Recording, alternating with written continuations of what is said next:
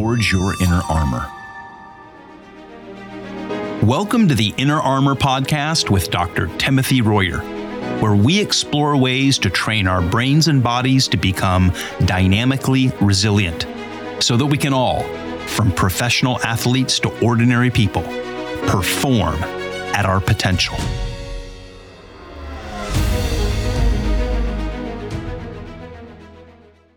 Well, welcome to the Inner Armor Podcast. We've got an exciting episode today because we've got an extra guest. So I want to welcome, of course, Dr. Royer. Yeah, it's good to be here, Greg. And I'm glad about having our guest today. Very exciting. And we've got a very exciting guest, a professional golfer, elite professional LPGA player named Tracy Hanson. Some of you know her and some of you don't, but just by way of a little bit of introduction. Tracy started playing golf at age 9 in northern Idaho, where she was a multi-sport athlete. She played her collegiate golf at San Jose State University, where she won 10 collegiate titles and was a member of the 1992 NCAA National Championship team. Tracy was a 4-time All-American and 3-time academic All-American at San Jose State University. During her amateur career, she captured numerous titles, including the 1989 Women's Western Junior Championship and the 1991 U.S. Women's Amateur Public Links Championship. In 1991, she was the low amateur at the U.S. Women's Open, and she was a member of the 1992 U.S. Curtis Cup team.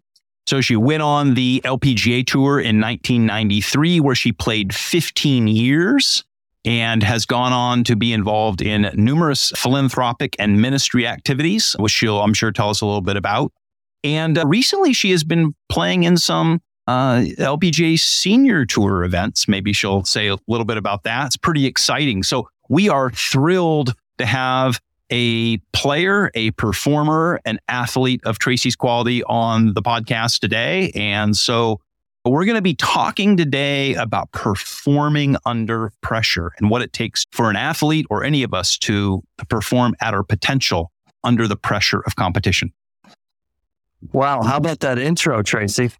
Wow. It's good to remember. And sometimes I'm like, okay, let's move on. But it's good to be here with you. Yeah, it's so good to be chatting today, Tracy. I mean, we have a pretty long history. I mean, how far back do you think the initial intro came? I believe it was in the fall of 2008. Wow. Look at that. We've known each other and worked with a lot of people together, as well as also us working together for a number of years. And it's just been amazing to see where things have gone. Do you mind just giving the audience a little bit of intro to kind of how we first met? And we met under the opportunity of working with you as a professional golfer, but a lot has happened in the last 14 years. Let's kind of start with that beginning. What is your remembrance of that? When I was given your name, I'm like, why do I want to talk to this guy? Like, he's not going to do anything for me. And partly that was because I was already in the throes of trying to determine whether I'm going to keep playing professionally or not.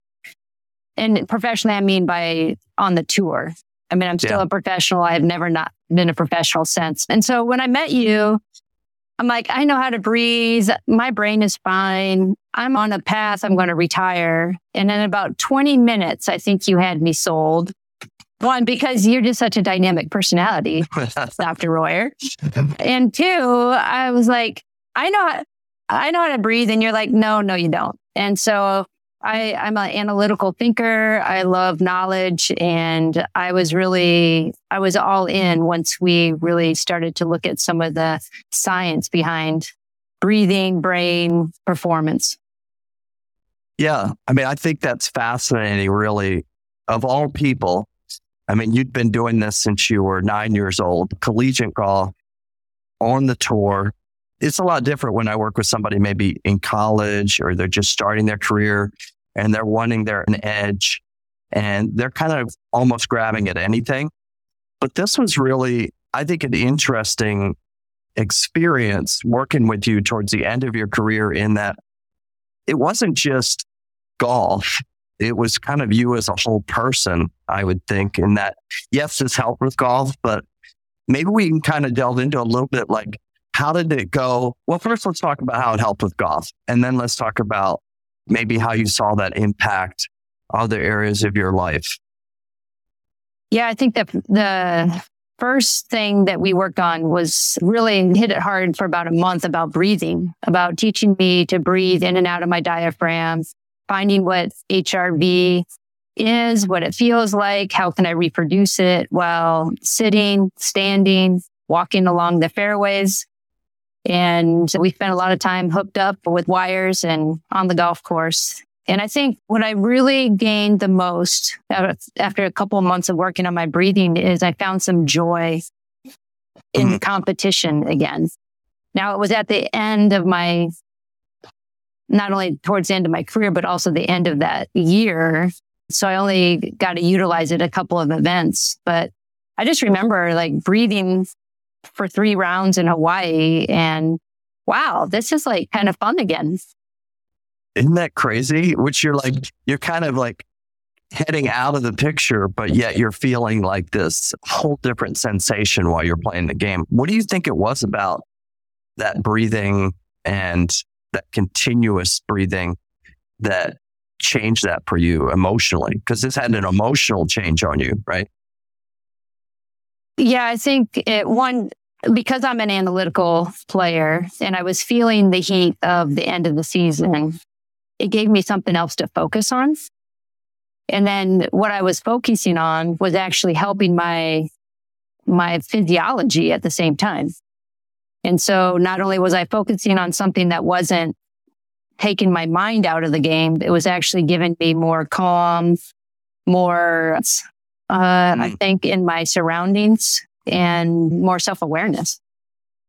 That's interesting because Greg and I talked a lot about in previous podcasts, and we'll continue to talk about this moving forward, is looking upstream to address things that many times we spend a lot of work downstream on certain things, behaviors that could be in sports, but it's life in general. And we don't get upstream to the brain, the neurological, the physiological. And it sounds like what you're describing was a transition from just looking at downstream things to actually experiencing something upstream. Would that be correct? I would definitely agree with that. Now, I didn't necessarily understand it all like I do today. And it was definitely a shift of something different. Yeah. And so as that upstream, and I mean, you've probably taken a few million, if not trillion golf shots in your career. So it wasn't like somebody's showing you a new technique with your swing, or you haven't been on these courses before, but you were feeling different. Sounds like it was a different Tracy on the course than in the past. And how do you think that Tracy, the differences between the two? I think for one main thing was in between golf shots, I was focusing on my breathing, and that alone allowed my system to get the oxygen that it needed to be more in a rhythm rather than kind of a start-stop or holding my breath or starting to think about my golf swing. And physiologically, I know that there is a calming down of when we breathe more in rhythm, and when our brain gets that oxygen, it doesn't have to work as hard. Our heart doesn't have to work as hard. And I wouldn't say that I played that last tournament without any nerves or anxiousness. But I think what the breathing allowed me to do is to have more resilience when those feelings came on board. If that makes Interesting. Sense. Yeah. Can you describe that a little bit more, like what that felt like? I mean, you'd had resilience. You've been doing this for a long time, but you noticed like a greater resilience. Could you kind of describe that to somebody who hasn't played the game maybe? And well, what would that look like to a pro golfer who's been doing this their entire life? I don't really care how long you've been playing professional golf. Even the greats that are still playing on tour, you always get nervous on the first tee. You always get nervous coming down the stretch.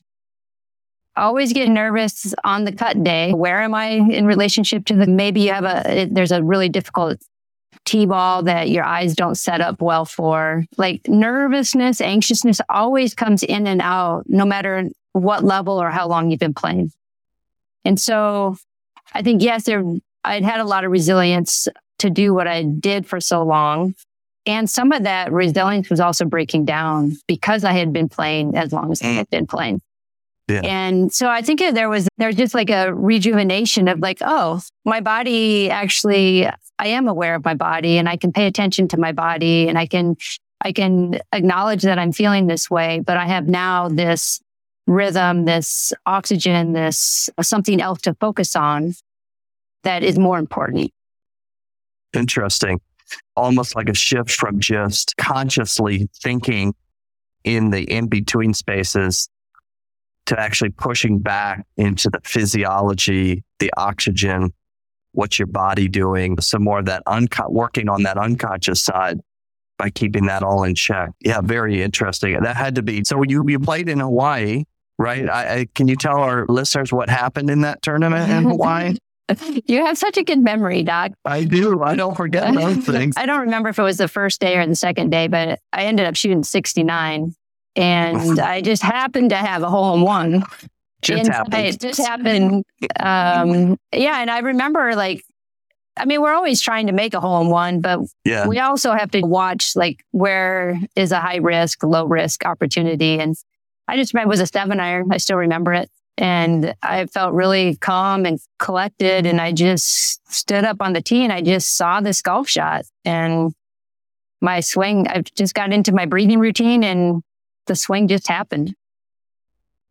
Very, very cool. Can you tell the listeners, the breathing, you say breathing routine, right? As if it's been going on for decades. But this is actually something that you and I spent a lot of time on developing for you, which then has many golfers since you have benefited from some of this initial work. I mean, you were really kind of, you and I together, founders of this, what we call point of action breath.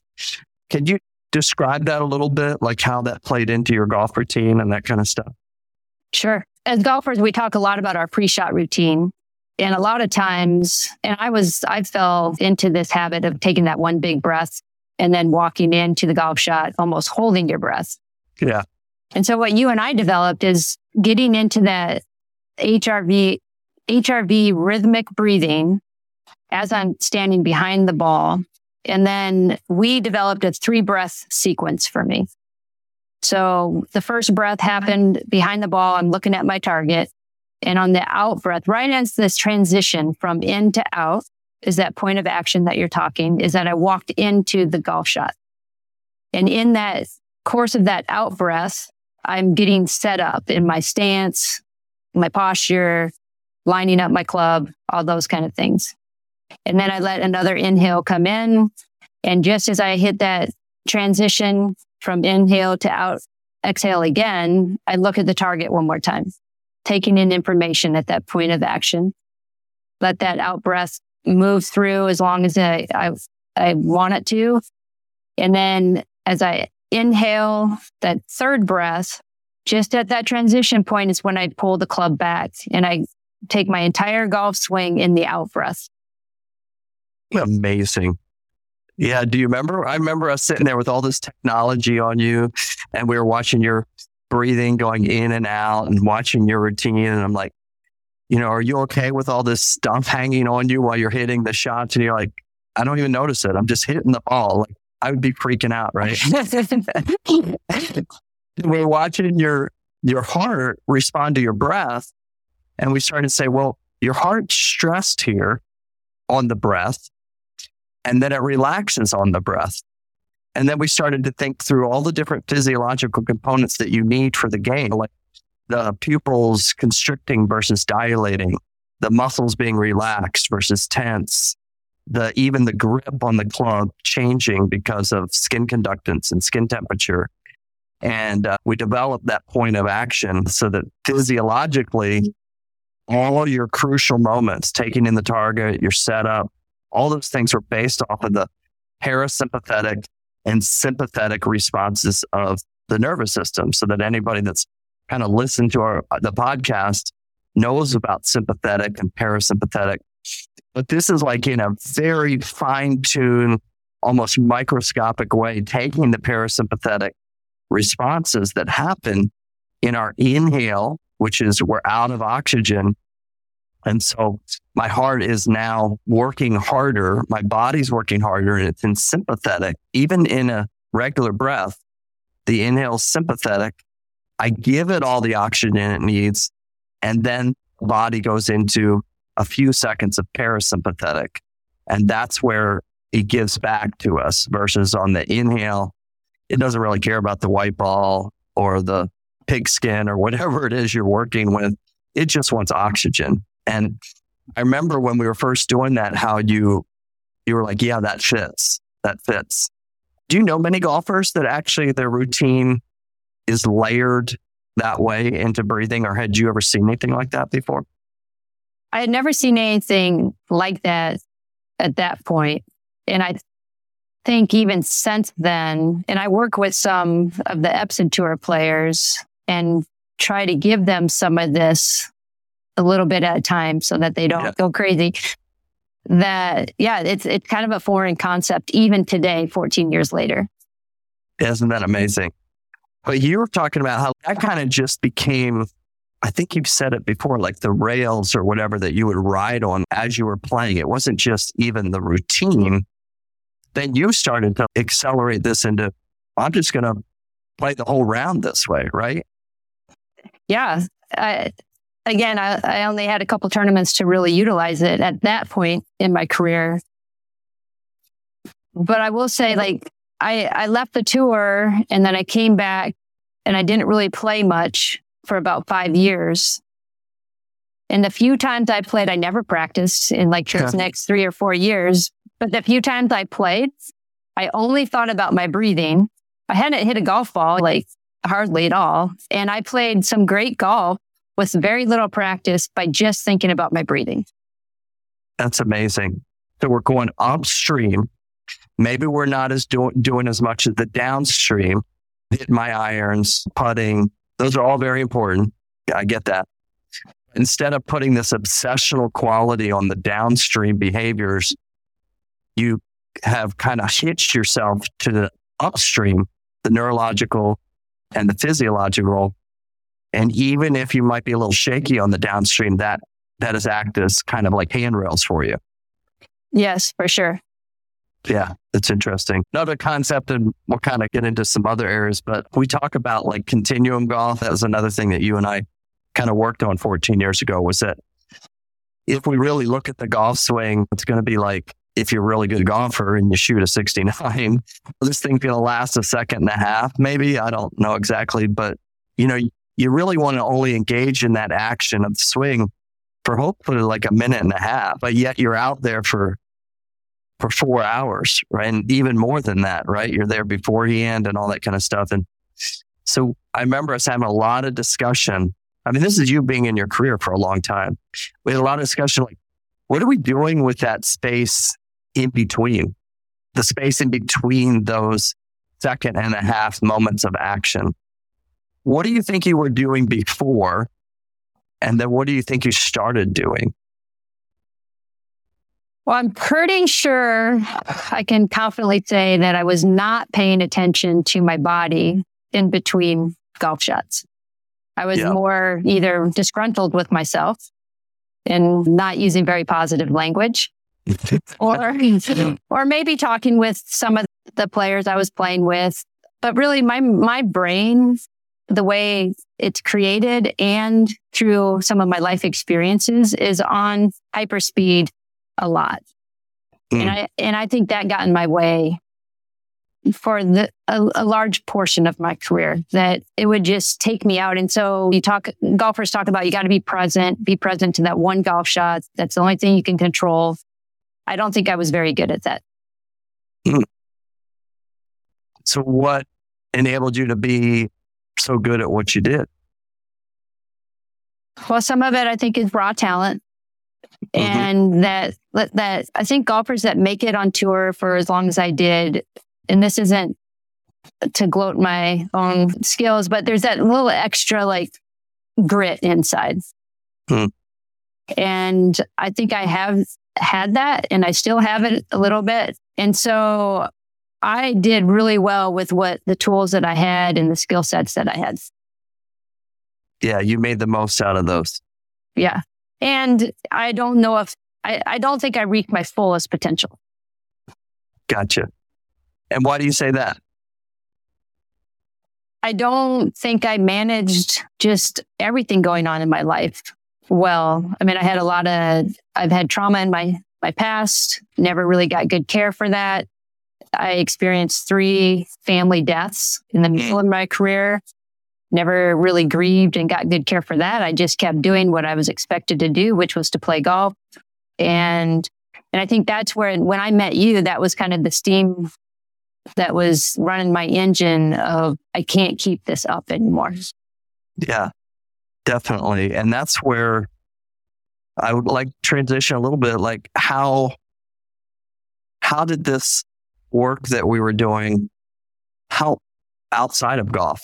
Like, what did you notice started happening as we were doing some more of those things? It was ironic. And before I kind of share that part, I just want any listener out there that I'll make a big statement and say, I wish I was working with you in my 20s and my career would have been different. It would have been more enjoyable for sure, whether the results were different or not. So that's my plug. Everybody needs to interact. Yeah. And with that, when I started working with you, it actually backfired on why I started working with you. Yeah. For my golf instructor at the time, and even you, the hope was that I was going to keep playing, that this was going to have a resurgence of my career. And what it did for me internally was it actually calmed my nervous system down just enough to help me make the decision that was best for me. And that was to leave the tour. Yeah. And what we were doing acted as a vehicle or a method to be able to process that and to unlink yourself from it. Yeah, I think any golfer has a hard time, or any elite athlete has a hard time when they get towards the end of their career to know when it's over. And I wouldn't say necessarily mine was over, but for me, with all the life experiences I had had up to that point, that my body, my system was breaking down, and I needed to get help for that. And so using neurofeedback, using breathing allowed me enough self-awareness, which I didn't have before. And it's kind of that now I talk about it more as like this, it builds this kind of spacer or this capacity to have a response versus a reaction. Love it. Was there any time that golf was actually a negative in all that? In that being consumed by it kept you from maybe looking at some of those things or addressing those things? In my story, golf became what I took on as a perception that it was expected for me to do. And so where golf got in the way is making some life decisions that like I could have been there for my mom more before she died. But golf was the thing that I was supposed to do. And so I kept going out to play golf. And so I think that's where golf became a negative for me, is that it was wrapped around this performance acceptance and these expectations that I felt from the external world. Right. And to try to unlink yourself from that was difficult. This connecting with your brain and your body in a different kind of way created maybe a clearer image of it. Is that how you would say that you could kind of see your path? I think I still would like to go back to just to self-awareness. Okay. And self-awareness and the ability to make a decision based on reality rather than perceived reality, maybe. Yeah. We talk a lot on the podcast about what ifs and what abouts. The amazing thing about our brain is it can think into the future and it can think into the past within seconds. It can be present but many times our what ifs and our what abouts get in the way of us moving forward because it's hard to be self-aware, be present because of these what ifs. What if this happens? What if this happens? Or this, what about this other thing that happened? And it sounds like there was more of an opening of this self-awareness where you became more present through that process. Yes. And allowed me to make a really hard decision without knowing what the future was going to be. Yeah, that's interesting. Since then, and over the years, I've had similar experiences with different people in different areas of their occupations where we'll come in and we'll start working on something that we think is to make them a better CEO or a better entertainer or a better football player. And then as we work upstream on the brain and body, something else happens. Like maybe it's not what we all thought it was going to be. Like they make a tough decision that maybe they've struggled with their whole life, like with a relationship or maybe even leaving a job. That I just find very interesting that there's something about this upstream work that reconnects us with ourselves, that sometimes we can get lost in the journey of what we're doing and needing to get back upstream to reboot ourselves in a sense. And it sounds like something like that happened as we started work on the brain and the body. Yeah, I think another perspective for that might be that athletes or performers or CEOs were really results driven. And that's not a bad thing in and of itself. However, I like to say also that when that's laced with stress and anxiety, then there's a problem. And I believe that we are created to excel, no matter what that journey is, to do our best, excel. And there's that process place in there that I think we lose that, the process of,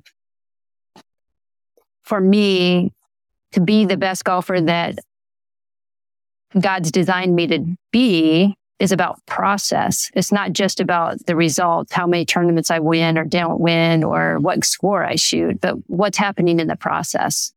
And I think that's what we lose, I think. Yeah, as you get stuck in the numbers, the data, the performance, and you miss the journey. Like I'm on this journey, which can impact all kinds of things, right? Yeah. Our own emotional state, our relationships, decisions we make get kind of clouded by that. Definitely. Can you just speak to a little bit about what you're currently doing and maybe how this transition kind of set up for what you're doing today? I mean, it's been 14 years since we started working together. Well, there's not many days that go by that I just shake my head and like, oh, that's why God had me do that. Oh, that's why I had to learn that. And so much of it came from you, Doc, that just even this idea of the nervous system, sympathetic, parasympathetic, the breathing. So what I'm doing today, I'm working through my own nonprofit of giving space for athletes to talk about their trauma stories, and sports leaders or coaches that need care, but also tools in to know how to help athletes better in their emotional and mental health.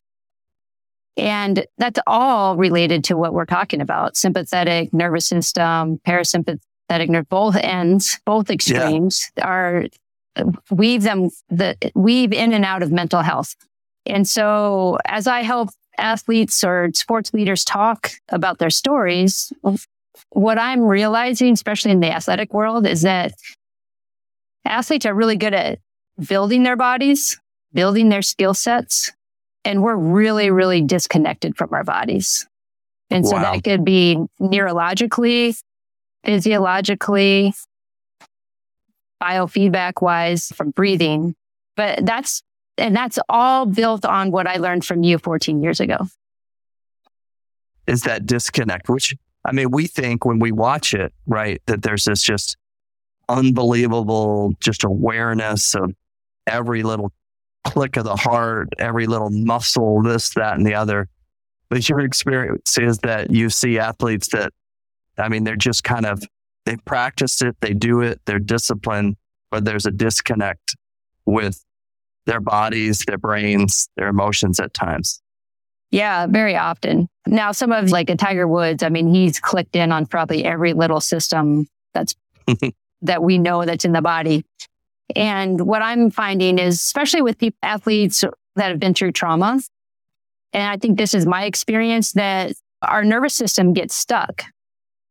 And then we normalize that. And so then we're out there trying to perform on this elite level with a nervous system that's either above a window of a tolerance or below a window of a tolerance. And that window of tolerance being where we are like in the flow, kind of up and down, but not to the extremes, where we can manage some difficulties, but then come back to balance. And what I've learned through the counseling training that I've gotten, through the somatic experiencing training that I've gotten, that what you were teaching me about the brain, and I'm a high beta girl. I live up there in that high beta, and it made sense of like why sports psychology never worked for me, because my brain was on fire and I couldn't take in that information. And so until I worked on my nervous system, I was never going to be able to be good at visualization, but I didn't know that. And so as I work with athletes today, is like helping them understand that they need to know what's happening somatically. They need to know what's happening in their nervous system, and then build tools and things that they can do to help improve that. Yeah. So for our listeners out there that don't know what high beta is, can you just describe for them from a pro golfer's perspective about what high beta is? Yeah, high beta is when the electricity in our brain is moving like at 170 miles an hour, and we feel like we're being chased by that lion or that bear that you like to talk about. Yes. All the time. But if you were to watch me play golf, I mean, minus a couple angry episodes, you would think I'm calm, cool, collected, just kind of really hanging out there on the golf course. But inside, my nervous system and my brain are in that chase. Yeah. And so when the brain's activated like that, we don't think as well, we don't see as well, we don't feel touch as well.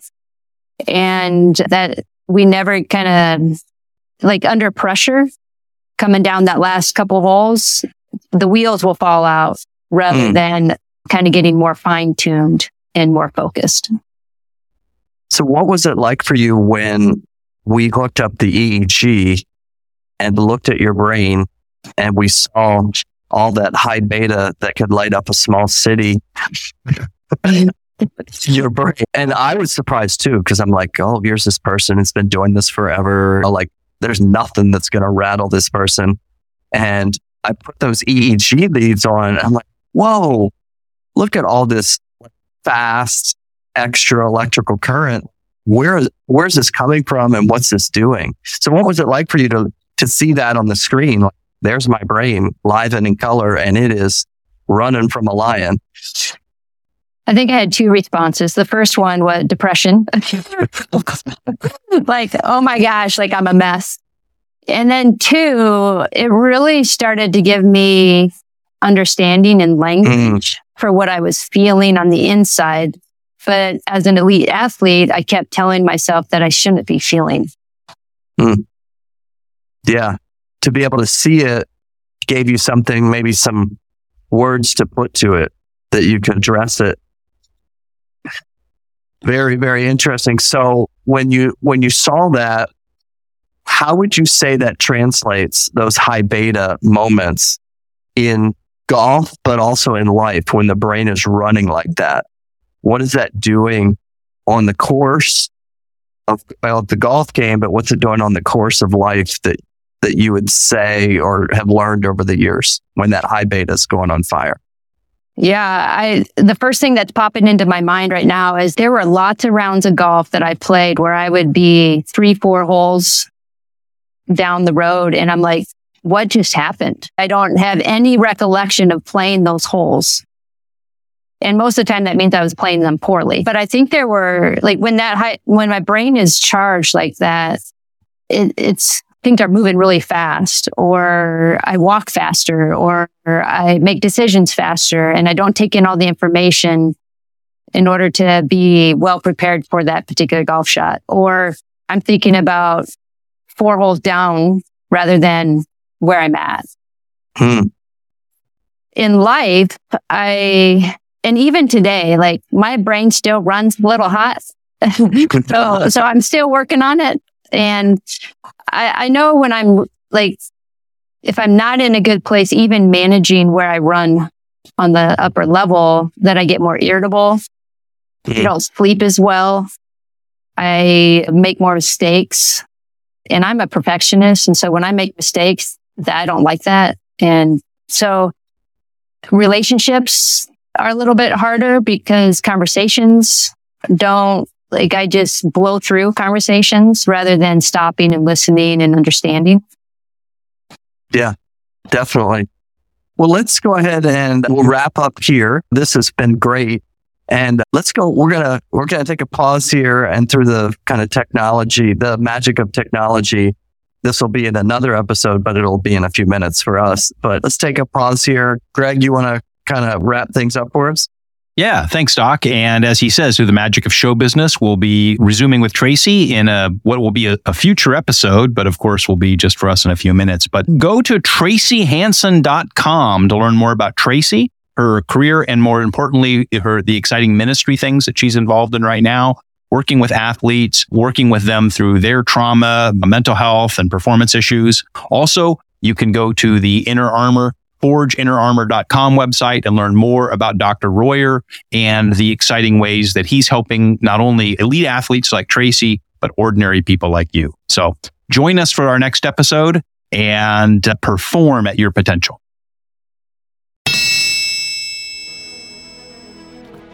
This has been the Inner Armor Podcast. You can find it wherever you get your podcasts. Would you please follow or subscribe? And make sure to leave us a review or comment.